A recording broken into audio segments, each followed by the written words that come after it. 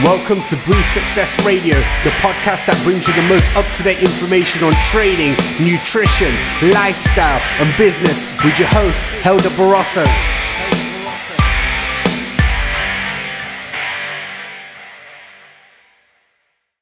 Right, guys, welcome to another podcast, Success Radio podcast here again. Today, we are with Dan. Dan is a personal training director at M10 Gym in Nottingham, where he applies everything he's learned over the years into transforming the lives of his clients.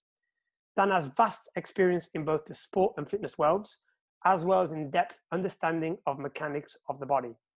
Dan's actual passion for mindset and psychology started at a very early age. From his own experiences, he's learned how to teach the mind to acknowledge and move on from poor decisions made. Helping clients understand how their mind works, how they overcome the internal dialogue that leads to negative behavior is one of the key areas he addresses and focus on helping drive successful client transformations. So Dan, welcome to the podcast. Thank you, mate. Good to speak to you again. Pleasure to have you on board. So why don't you introduce yourself a little bit more to the listeners and tell them a bit more about yourself. Yeah. Well, thank you for the great introduction. As you guys heard, I'm a personal training director and head of education over at M10 Fitness in Nottingham. I've been in the industry now as an active personal trainer for 12 to 13 years, always been based in Nottingham, kind of background stems from sport, so a lot of football and golf.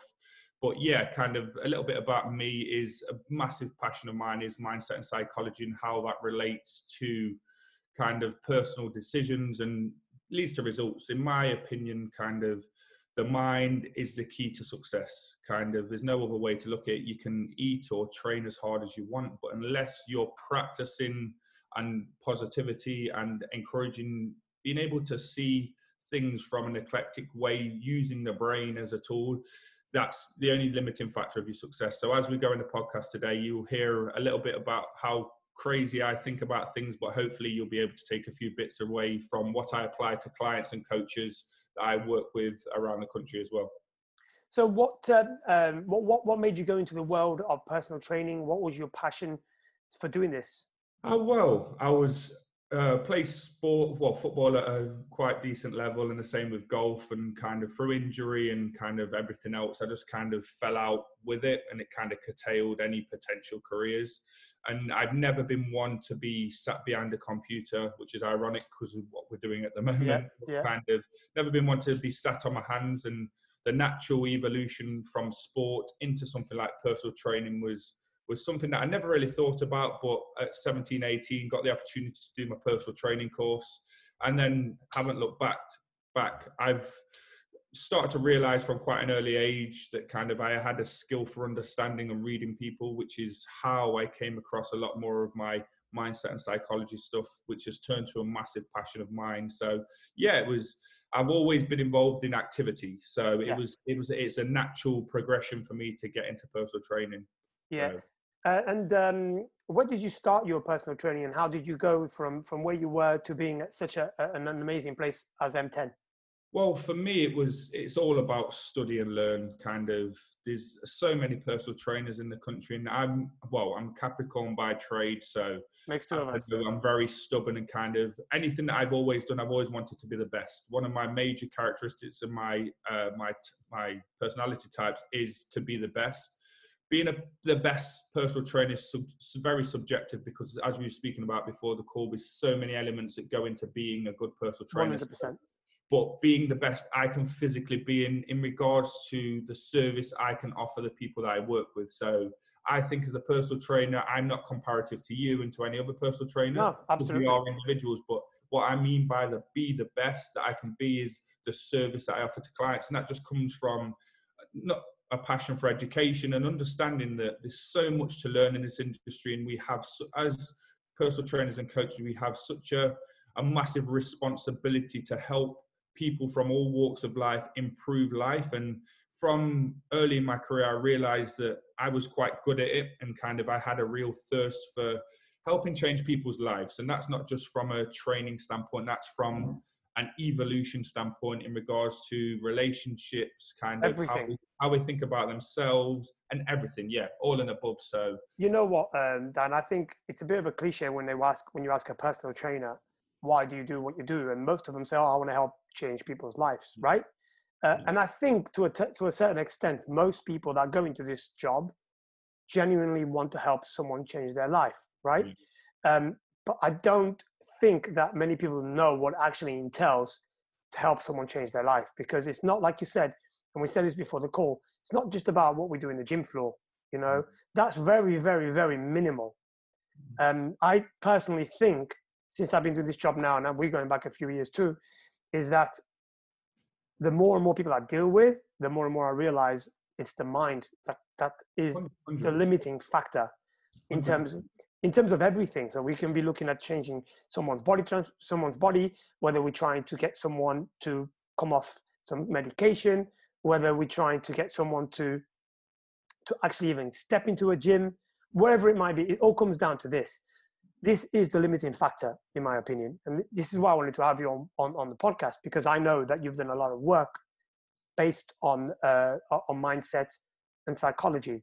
Yeah. And right now we are in a place with quarantine and being at home and being in an uncomfortable situation for most of us, like me and you, mostly on the gym floor, dealing with people face to face. We now are behind a computer, delivering virtual classes where it doesn't feel comfortable, right? And it took a while for me and you to adapt to that. And we're still not adapted, but we're making the most of what we have, right? But what I have found is a lot of people, you know, they've got their routines. They get up in the morning, they do what they do, they go to work, they come home, they've got their routines. And whereas now, that routine is out of the window, you know? They're starting to snack a lot more because they haven't got the meals prepped, because they're at home anyway. The exercise is not as routine as it was, because it can be any time in the day, I guess. And then they've got the kids, homeschooling, all in one house, which can be a bit of a nightmare anyway. And kids are very demanding, as you're probably aware. So what have you found in your side of things with your clients in terms of what have you found has been the limiting factor in this situation right now? And what have you done to help your clients based on that? Yeah, well, as you quite mentioned, the trainers that I speak to and all my clients personally and all their clients, the biggest thing that's changed is habits. We, unfortunately, as human beings, from birth, we are conditioned to a sense of normality and what habits we're attuned to. We're told we must get a job, we must work X hours, we must do this, we must that. So we as human beings, I think, are conditioned to a certain conformality. And when those habits change, so I speak to a lot of my guys, is people will have struggled the first 2, 3, and this is the third week now, well, third or fourth week of quarantine, and people have struggled to find routine. I think snacking comes from boredom, but it also, what I find is kind of people's normals have changed. And we said at the start of the call, kind of one thing I'm massive of with my guys is understanding that this is a new normal. So what worked for us before isn't going to work now, because the circumstances that you find yourself in from a mental and physical standpoint is so different. Just down to the fact of training, kind of, you have to get off your couch on your laptop to then train in your living room. Like from a mental standpoint, that's impossible for even the best of athletes. So what I've been encouraging my guys to do is go outside or go and get some fresh air, go to the toilet, have a walk around, kind of go and do something different to mentally prepare themselves to train. Because that transition from sitting on the couch or homeschooling, as you mentioned, for those people that have got children, to then go straight into workout in the same environment, their environment hasn't changed. People are used to getting into a car from work, 100%, having a rant, listening to the radio, taking a pre-workout or the coffee, going to the gym, and it's a totally different environment. But what I'm finding is clients and people that I'm speaking to, they're feeling almost kind of claustrophobic because they're stuck in the same environment. So from a mindset standpoint, creating new habits and having an understanding that it's okay to snack, or that things are changing and you haven't adhered to your nutrition or you didn't train, because it's non-essential at the moment. Getting you to understand and create new habits is so important at this time. From a mental aspect, because we mechanically in our brains, kind of, we've got 4 different sections, and you're looking at kind of the neolimbic brain in regards to habits, and almost first and secondary habits. Your first habits are created months 1 to 3, and they're always ingrained in you. And then from there, and from 17, kind of, you've got habits that change. So as creatures and as human beings, we're pre-programmed to not deal with change very well. So a lot of the work with my guys has been to find new habits, and it maybe not be training 5-6 times a week. And can we create a different normal that is still going to be conducive to them progressively moving forward? Yes. A big thing that I found with my clients is a simple thing, and we talk about it all the time, Helder, is hydration. So I mean, all you listeners that aren't training with Helder now kind of beg the question, how many of you guys are actually adequately hydrated? I'd say not many, because I know for myself, I'm sat on my laptop all day and I'm sat here with a 2-litre bottle of water. Yep. At work, when I'm training, I'll get through 3 of those. Yes. I know I've only been getting through 1.5, 2 a day. Same as me. So simple habits like hydration. So my premise with a lot of my guys to begin with has been creating new habits and creating that sense of new normal, but also getting them to understand and accept that it's okay if things don't go to plan, because this is a transitional period. And after the 3rd and 4th week, we should be now starting to get habits ingrained. It can take months for new habits to be ingrained from a psychology standpoint. So getting people to have an awareness and acceptance that it's okay. But my check-in sheet with clients is very extensive. It takes into account a lot of modalities and a lot of feedback to which I can start to improve and almost pick and improve and get clients to self-administer things. They can see on their sheet that they've not drank enough water, they've not ate enough meals, they've not got a form of relaxation in, and we can really start to move things forward. So yeah, for me, the biggest take home to begin with has been creating new habits with guys and making sure that they're starting to understand that it's okay not to be perfect. Absolutely. It's expected, but kind of can we progressively move things forward? I think it's the point of being aware, right? And yes, I think awareness is 100%. We speak about it all the time. One of the things you mentioned there that was really important for me is the check-ins. I think I don't think clients value the check-ins as much as they are valued, right? Yeah. Because sometimes, I don't know if you've had this in the past, because we sense the check-in questions are so extensive and they ask a lot of things. Both of us work in the same kind of way because we've been built up that way. And we ask questions about, digestion and sleep and how many hours they've slept and stress levels and all that kind of stuff. And people don't realize, why do you keep asking the same questions? I've had clients that copy and paste. I'm like, what are you doing?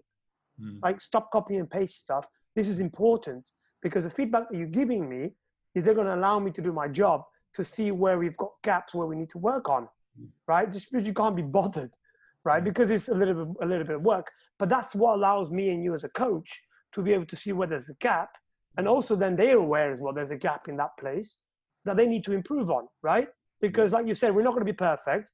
So it's important that we realize, not just right now while we're going through this whole situation, but even long term, when you're trying to change habits, you need to realize, where are you going?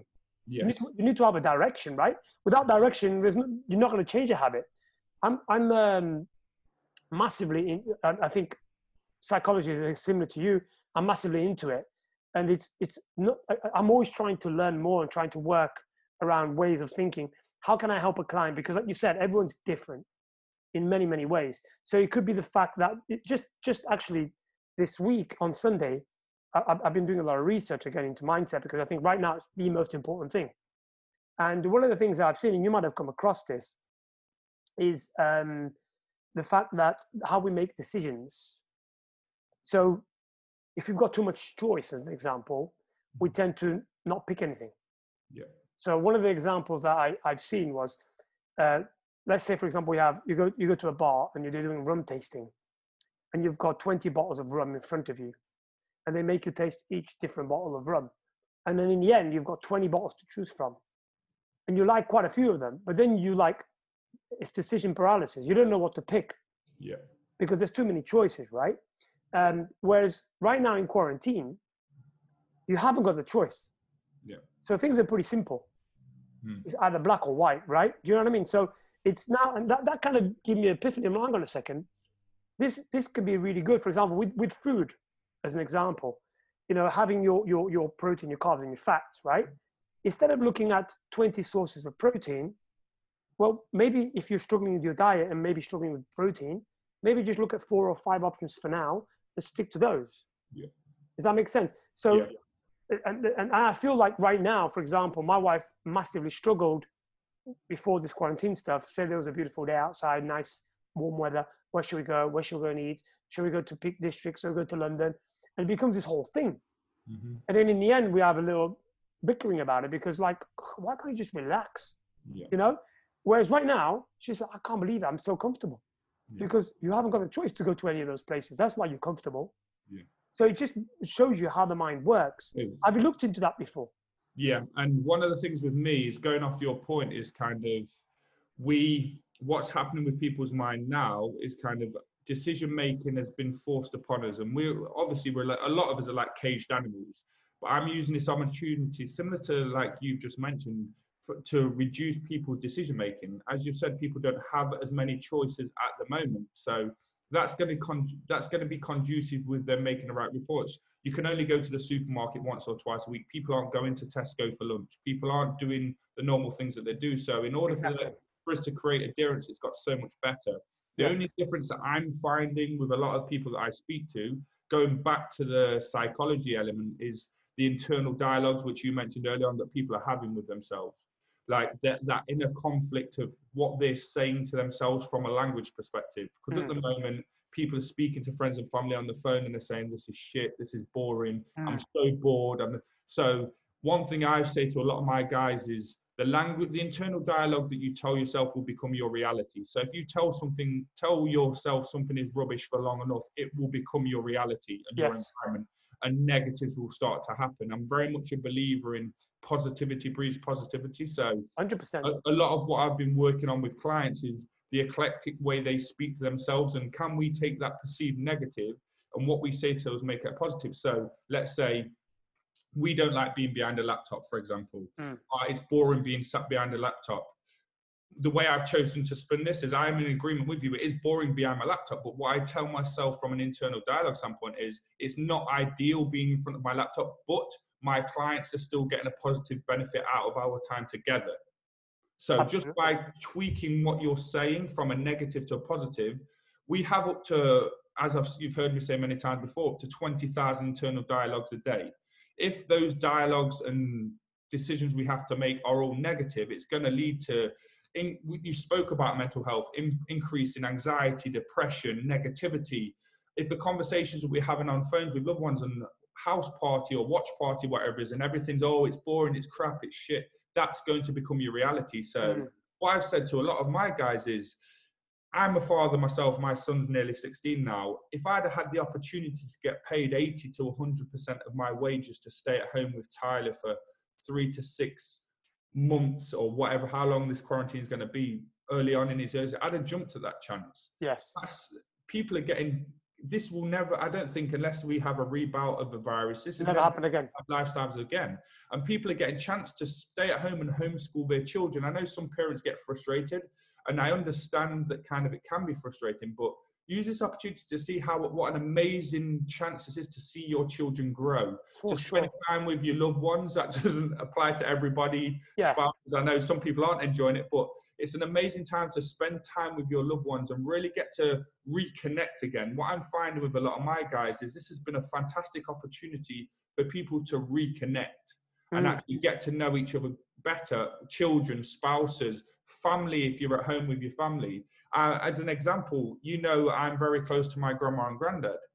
Kind of, unfortunately, I do her shopping on a Monday and Friday. I have to leave it at the doorstep and she'll talk to me through the door. And obviously we respect the government's guidelines of 2 meter distance.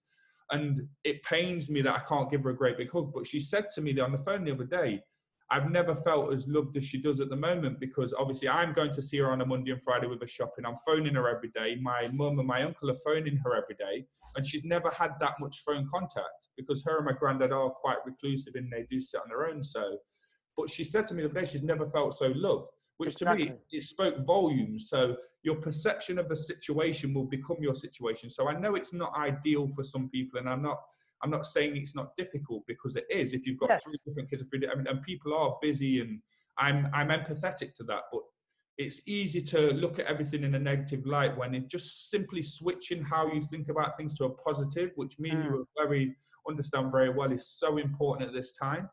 It's the most important thing right now. And you hit the nail on the head right now. It's the fact that we have got time.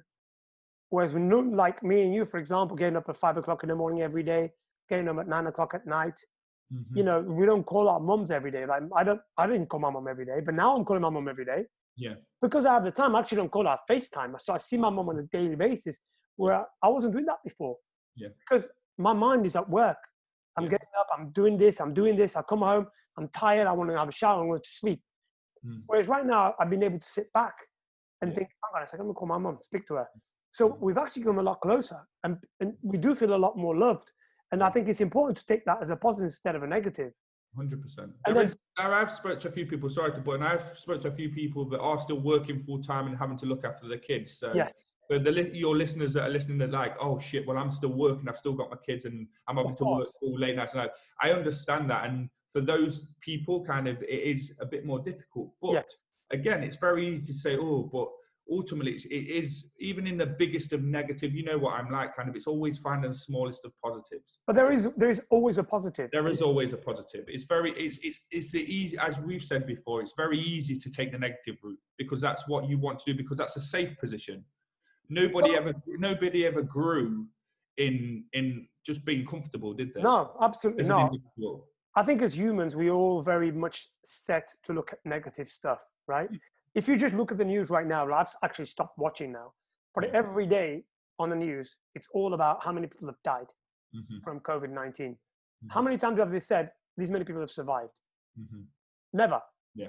Right? I haven't read for as long as I've known you, which is quite a few years now. I've never watched the news or read a paper. I don't. I just don't. It's pointless, in my opinion. And to be honest with you, I don't normally, but because of those situations, I did at the beginning a little bit. My wife was sitting there and watching the TV, so I'm watching with her. But I banned her. I'm like, look, this is done. We're not doing this no more. This is stupid. It's just creating negativity in our brains that we don't need. And since we've stopped watching the news, we have felt so much better. Like, amazing.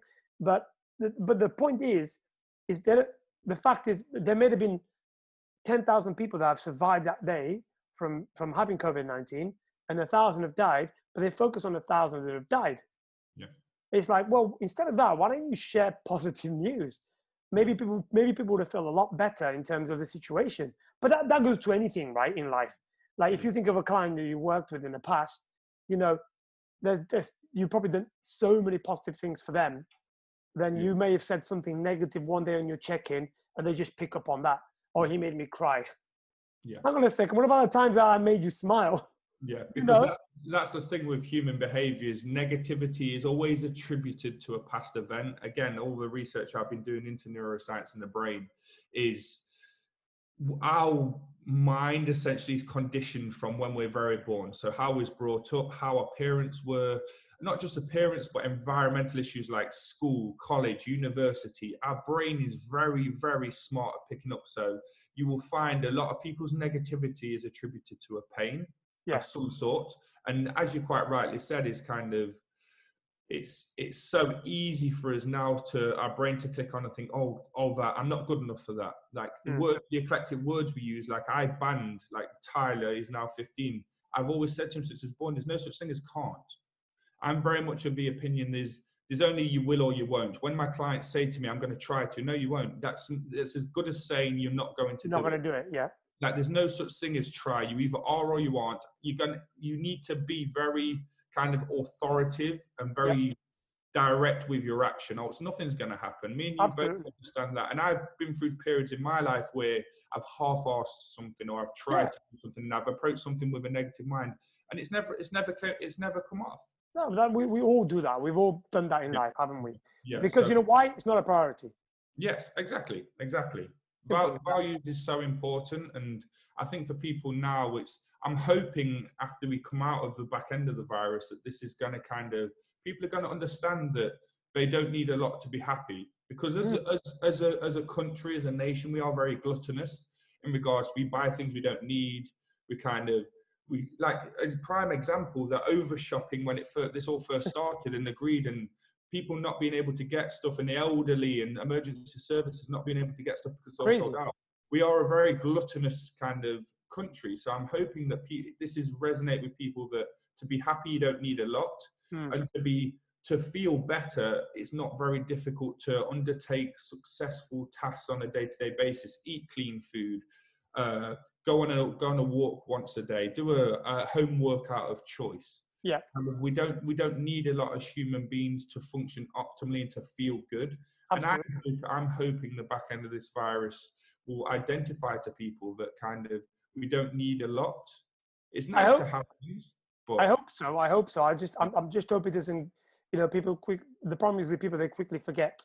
yes. I don't think people will quickly forget what's going on at the moment for a while. Personally, I think it will last for a while, especially if they've been affected by it. Yeah. And they've had family members who have suffered with it, or even sadly passed away with it. So hopefully, there's a lot of people out there, not hopefully, but there's a lot of people out there that will never forget this. Yeah. But I'm hoping you're absolutely right that people realize that we don't need a lot at all. And it's what's in here that really matters at the end of the day. Yeah. I wanted to pick up on a couple of things. First of all, in terms of habits, what would be your advice to anyone looking to change habits? I know that you massively looked into this before. Yeah. So what would be your advice? Anyone right now, for example, sitting at home, listening to this in quarantine, haven't done nothing with their diet, haven't done nothing in terms of moving, and they listen to this and they get inspired by it. They're like, you know what, I need to do something about my health. It's really important. Both Dan and Helder inspired me to get moving.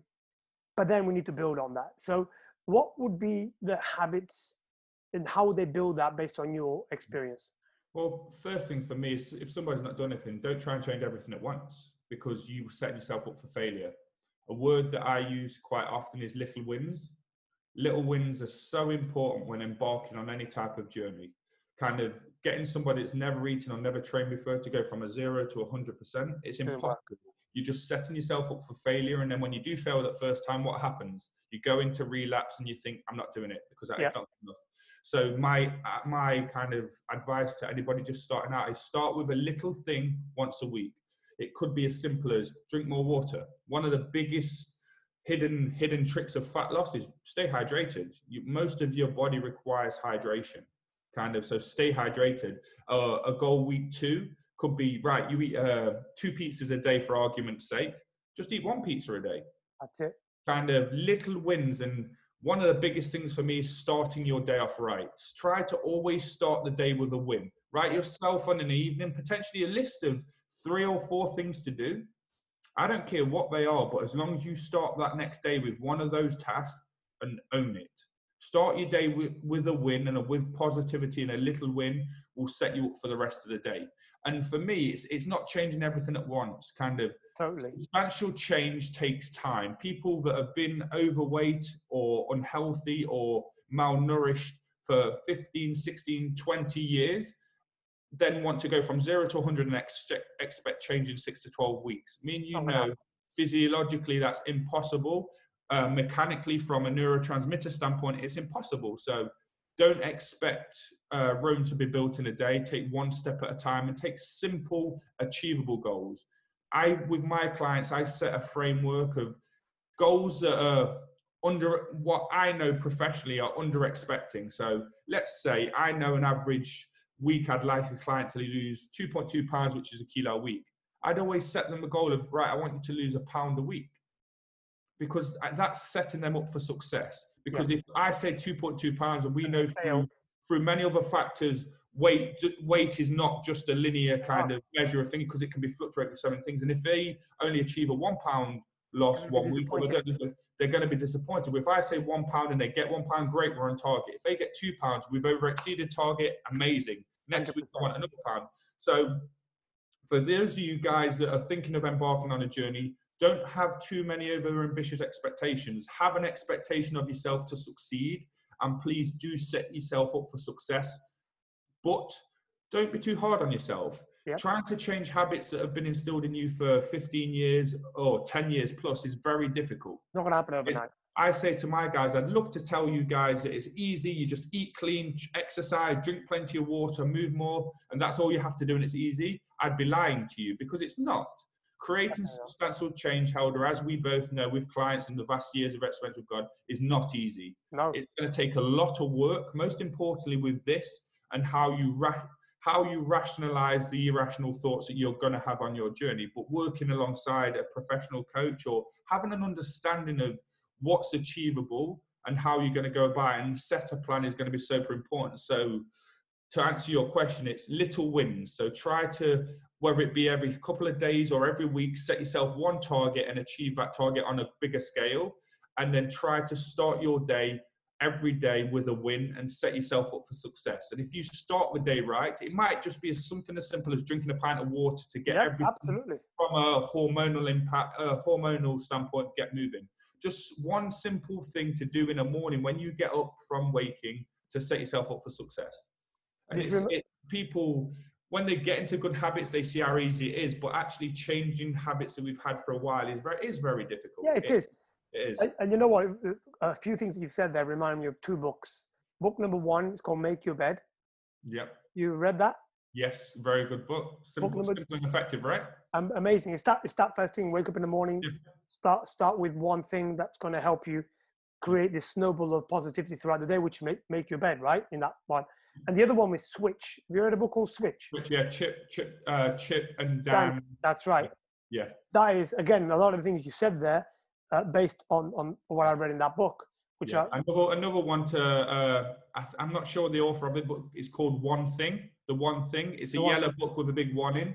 That's I've seen it, but I haven't read that. Gary, I might be Gary, but The One Thing or One Thing. That's a great book. That's similar to Switch in regards to just telling you you're gonna have a fuzzy mind and you're gonna have a million and one things to do. So try to position yourself where you just do one thing at a time. Simplify it. Yes, simplify it, because we as human beings, there's so much to do, and kind of procrastination is such a big thing. And once we start to procrastinate, we get nothing done, and then we start to hate ourselves because we've got nothing done. So if we start by just segmenting things and just doing one thing at a time, we're human. We're human. Yeah, absolutely. A lot of people say we're very good at multitasking. We're not. No. The human brain won't work efficiently if it's trying to go over too many tasks at once. Absolutely. One thing at a time. And this brings me to something that, based on the conversation we had, and both of us have been coaches for a while. And, you know, I used to think that when I first started my job as a personal trainer, that I was a luxury for people because of the amount of money that people were paying me. But based on the actual, what I give my clients and what you give your clients, and I can only go by people that I know in the industry, such as yourself, where I know what you do is above and beyond. And what I do is above and beyond what unfortunately, most personal trainers give. And that's not necessarily their fault. It could just be they don't have the knowledge to give the rest, which can be their fault because they've not learned and they don't want to learn, but whatever, right? But I've changed my mindset about that massively lately. Since I've opened my own studio, and even more now with the fact now that we've had to really change the way we coach people. And we have to be there. I've had to be there, literally. And it's not been that I've had to be there. I've wanted to be there because I need to support my people through this. You know, this is tough. So I've been there for them through thick and thin. And every day I'm there all the time doing what I need to do. And I've realized I'm not luxury no more. You know, these people actually need me. And how do you feel about that? It's funny because I was just talking about this to a couple of trainers I talked to last week in the team meeting I had last week. I've never been a luxury. I am an essential part of your life. Totally. I mean that not from an egotistical standpoint. No. As I say to my clients, I'm the bridge between you having to go to emergency services, for you having to see a doctor, a physician, a healthcare practitioner, all those extreme kind of the NHS that are doing a fantastic job at the moment, kind of I'm the bridge that stops you from going to see them.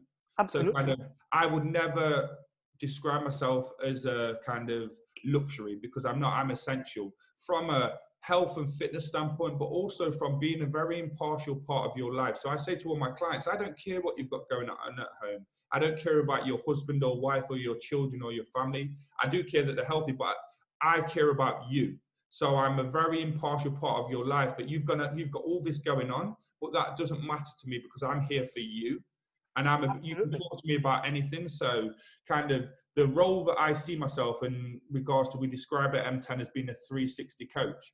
I'm not just here to train you. I'm not just here to look after your nutrition. I'm here to almost auto-regulate and take control of your life. And a lot of people are like, whoa, how are you going to do that? And just by kind of seeing the value that I have to offer, and it's because I genuinely care. It's not it's not because I'm trying to make people feel inadequate or make them feel any less of a man or a woman than they are, or a parent, but I'm here because I care. Every single one of my clients, I put so many hours into a week, other than just the 1 hour of training. Of course. Because it's important. People are starting to lose sight, and I got this off an old colleague of mine. Is kind of, we are in the health and fitness industry, and a lot of people nowadays are just looking at the word fitness and they're losing sight of how important and our role in society on the health aspect of people is. Well, and health, when I talk about the 360 coach, it's so important. We've got the 6 pillars at M10, which is mindset, psychology, nutrition, training, sleep, stress, and digestion. The 6 pillars that we work with, and kind of each one of those represent a part of somebody's life. And yep. You know, as a coach, kind of, is that just a 5-minute talk to talk about all those 6 pillars? No, there's a lot of work that goes into identifying potential limitations in somebody's life in regards to them achieving sustainable results. Yeah, which so can take. Are we a luxury? Hell no. I would say we're an essential part of people's life, because everybody thinks they know how to train, and to all intents and purposes, people do know how to train, but I found with the people that I talk to, it's the other aspects that they don't realize that we do, which is where our skill set lies, which is so important. Yeah. As I said to you, I'm not a physician, and I do know when to refer out. I'd never claimed to be, and I've got an extensive network around me of different types of therapists that I work closely with to give my clients the best service. But absolutely, kind of the value in helping my clients stop seeing them is so important. 100%. So yeah, I totally agree with you. We are not a luxury. We're an essential part of people's lives. More so now. I've not.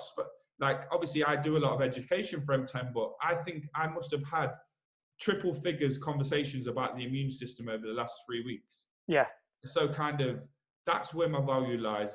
The workouts themselves, people can train, but kind of teaching people about part of their body that they don't understand exists or how it functions is so important. 100%. Yeah, 100%.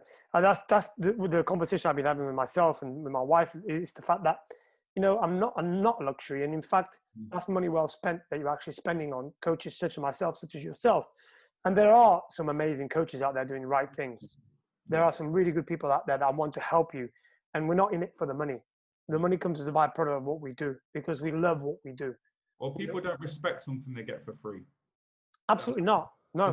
Being money to, if I could afford to do this for free, you know, mate, I would. Yeah. I would turn up for 5 a.m. till 9 p.m. every single day and train people for free if I could. Yeah. But unfortunately, that's not how the world works. And when people, it's been in my experience when I've trained friends and stuff, and I've given them stuff for free. They don't appreciate it. They've took the piss and they don't appreciate it. So yep. Almost monetizing something is super important. And I know guys, for my hourly fee, I know guys that go out on the town at the weekend and spend hundreds of pounds. So 100%. When people say, I can't afford personal training, for me, it's a cop-out because you don't value your health enough. I think most people can't afford personal training because they don't value personal training, because they haven't actually experienced real personal training. What real personal training is. You know, they might have paid somebody 30 quid an hour to go to a gym and someone put them through a chest workout. Yeah, that's not personal training. No. You know, you can hook up with a bodybuilder in the gym anywhere and become friends with them, and they can put you through a session, right? So personal training is not that. Personal training, like you said, it comes to mindset, digestion, stress, sleep, the immune system, all of those things. These are the things that we're going to help you with. Psychology is such a big thing. You know, I've had clients that come into the studio. I don't train them. No. I sit down with them for an hour, and we talk and we cry and we do what we need to do to make sure that they go away from there feeling better than when they came in. 100%. And I don't think people realize that until they've received that service. And until they receive that service, they don't know what the value of that is. Yeah. And I guess that's probably, so if anyone's listening to this or watching this, that's ever thought about working with a personal trainer and thought that was a luxury, then I think you need to rethink that and find a personal trainer in your area that cares so much about what we care about. And I'll guarantee you, that'll be one of the best investments you've ever made. I really believe that. You can't, I always say to guys, you can't I'm like you, I train a lot of successful businessmen, businesswomen, business owners that make a lot of money that could afford to buy the gym that we work in 100 times over. Yeah. But my one phrase that I say to them is, your money's worth nothing if you're dead. Exactly. money hasn't got a price if you're dead. So if you're unhealthy, you're overweight, you're at risk of high risk of cardiovascular diseases, blood pressure's really high. Type 2 diabetic almost. Arteries, you're type 2 diabetic, undiagnosed. Like, you can't put a price on your health, and kind of all the money that you have, or all the money that you've got or you want to achieve is worthless without your health. Yeah. The biggest tool you have in your arsenal to succeed in any profession that you have is your body, and your body's ability to perform the tasks necessary to do the job in the industry that you're in. I said to somebody on another call, can't remember who I was talking to, but I said, I probably have added 10 to 15 years of life to people's lives without them realizing. Yeah. And that is, I mean, if you were dying of cancer today, and I came to you and said, I'll give you 15 years now, how much did you pay for that? Yeah. Mate, people would pay millions. Yeah. But the fact that me and you have stopped people from, high cholesterol have come down, blood pressures come down, the blood sugars come down, everything markers have improved. We've just improved 10 years of their life, where they're going to live another 10 good quality years. 100%. But they don't realize that, right? And I think it's important. I really want to put that out there because I think it is so important. Well, me and you think that, we know that, but they don't see that when they're going home to their mom, to their wife, to their dad, whatever it might be. They don't see that's happening. Yeah. And I think that is so important. Say again? Health is wealth. Yeah. Like, it doesn't matter how much money you've got or how much money you want to earn. And even for people that aren't wealthy, it's not about a monetary value. No, anything. Being healthy, even if you're looking to get on the ladder of success, kind of being able to, from a neurotransmitter standpoint, and being healthy in your mind and your digestive system, to be able to learn and pick up stuff. Kind of, you look at the early onset of kind of things like ADHD and autism and all of those kind of conditions around there. Kind of the initial link is poor digestive function. So if you don't want to get better for a performance perspective from a training and body composition standpoint, get better just to live your life, get a more optimal digestion to live your life better. Let me give you an example of success. A lot of people listening to this may be thinking success, business-wise, money-wise, wealth. But even if you were a single guy or single girl right now, you may be a little bit overweight. Maybe you're not sleeping as well as you should be. Maybe you're drinking a little bit too much and you haven't got nobody in your life. Now, just by you changing those habits, your mental state will improve so much. You'll feel physically better. You'll perform better. You'll be more mentally clear, which that can lead to you meeting someone and being at your best, not physically, only physically, but mentally as well, where they're going to appreciate you for who you are. Straight away there, that's success. We can't just measure success based on wealth. We're going to measure success based on, like you said, the digestion is important for things like ADHD. There's so many things that, and this is why I don't like the word success, but I also like the word success because it can be measured so many different ways. It's multifaceted, isn't it? There's no, success is what it means to each and every individual out there. Kind of, absolutely. Success should mean something different to every person that we come into contact with. Without a doubt. Some people it is having a great family and being in love. Yeah. Other people it is to have 6-pack abs for the beach or exactly. So success to people is very multifaceted, which is why it's such a broad word. Again, kind of as you quite rightly said, to back you up, kind of success is not just where a monetary value is attributed to it. No. And based on that, I said to you before, I've got 4 pillars I live by: health, wealth, love, and happiness. And I look at them as, I have a certain percentage of success in those that I want to achieve. But I don't want to have too much in one and too little in another because that goes off balance. So I'm going to ask you in those 4 pillars, how would you measure success and what does that mean to you? So let's talk about health first. What does success look like to you in terms of health?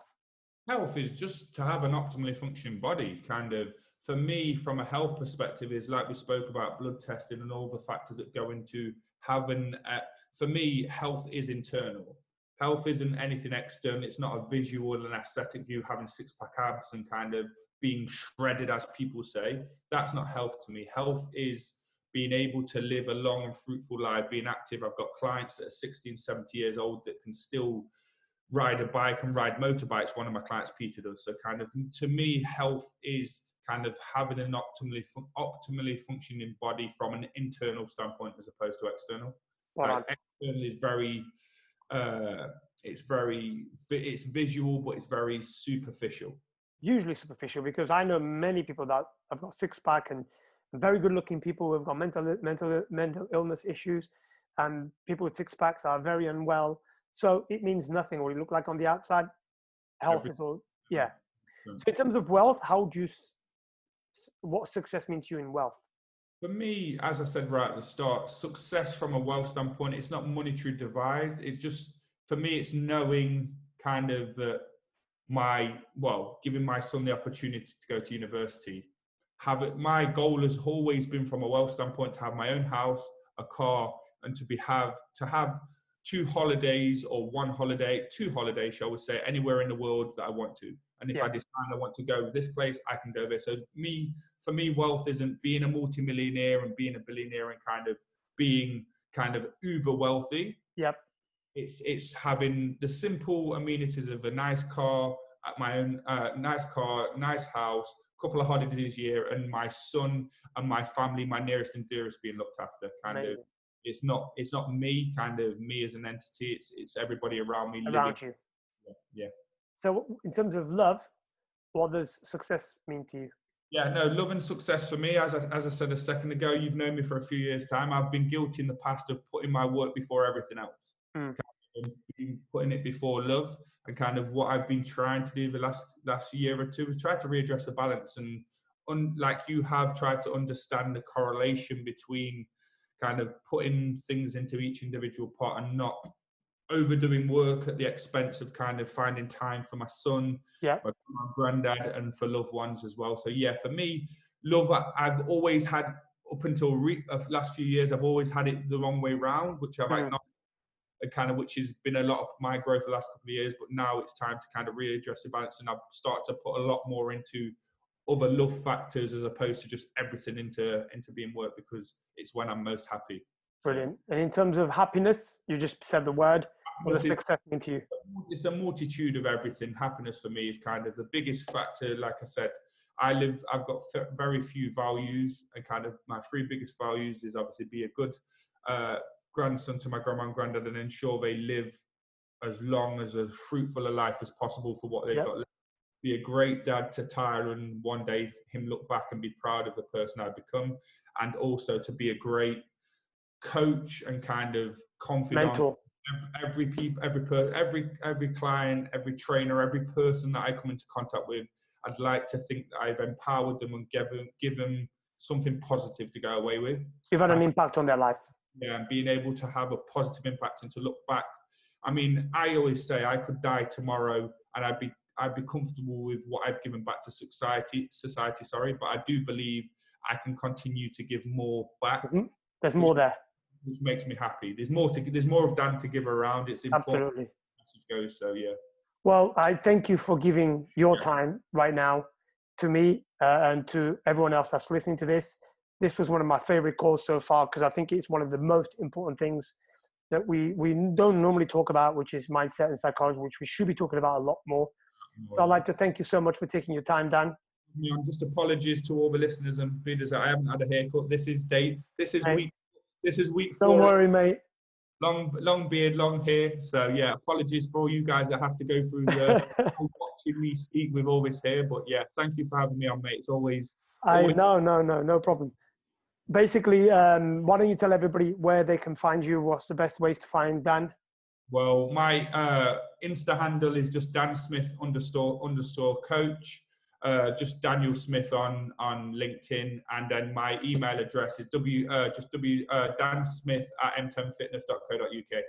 If you guys were or anything, or any guys who've got anything we want to elaborate a little bit more on what I've said, please do get in touch on one of those ways. And when we're back up and running in terms of normal life, guys, if you look into M10 gym in Nottingham, they are I worked there for a while, and one of the best personal training facilities in the country, in the world, if I'm honest with you.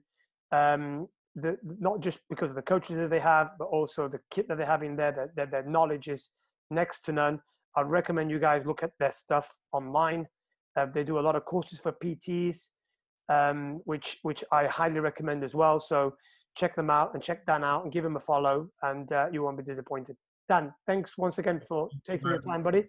Always good to catch up, mate. I hope you and the family stay safe at these times, and I look forward to catching up soon, mate. All right, take care, mate. All Bye-bye. right, Dan, take it easy, buddy. See you soon. Bye.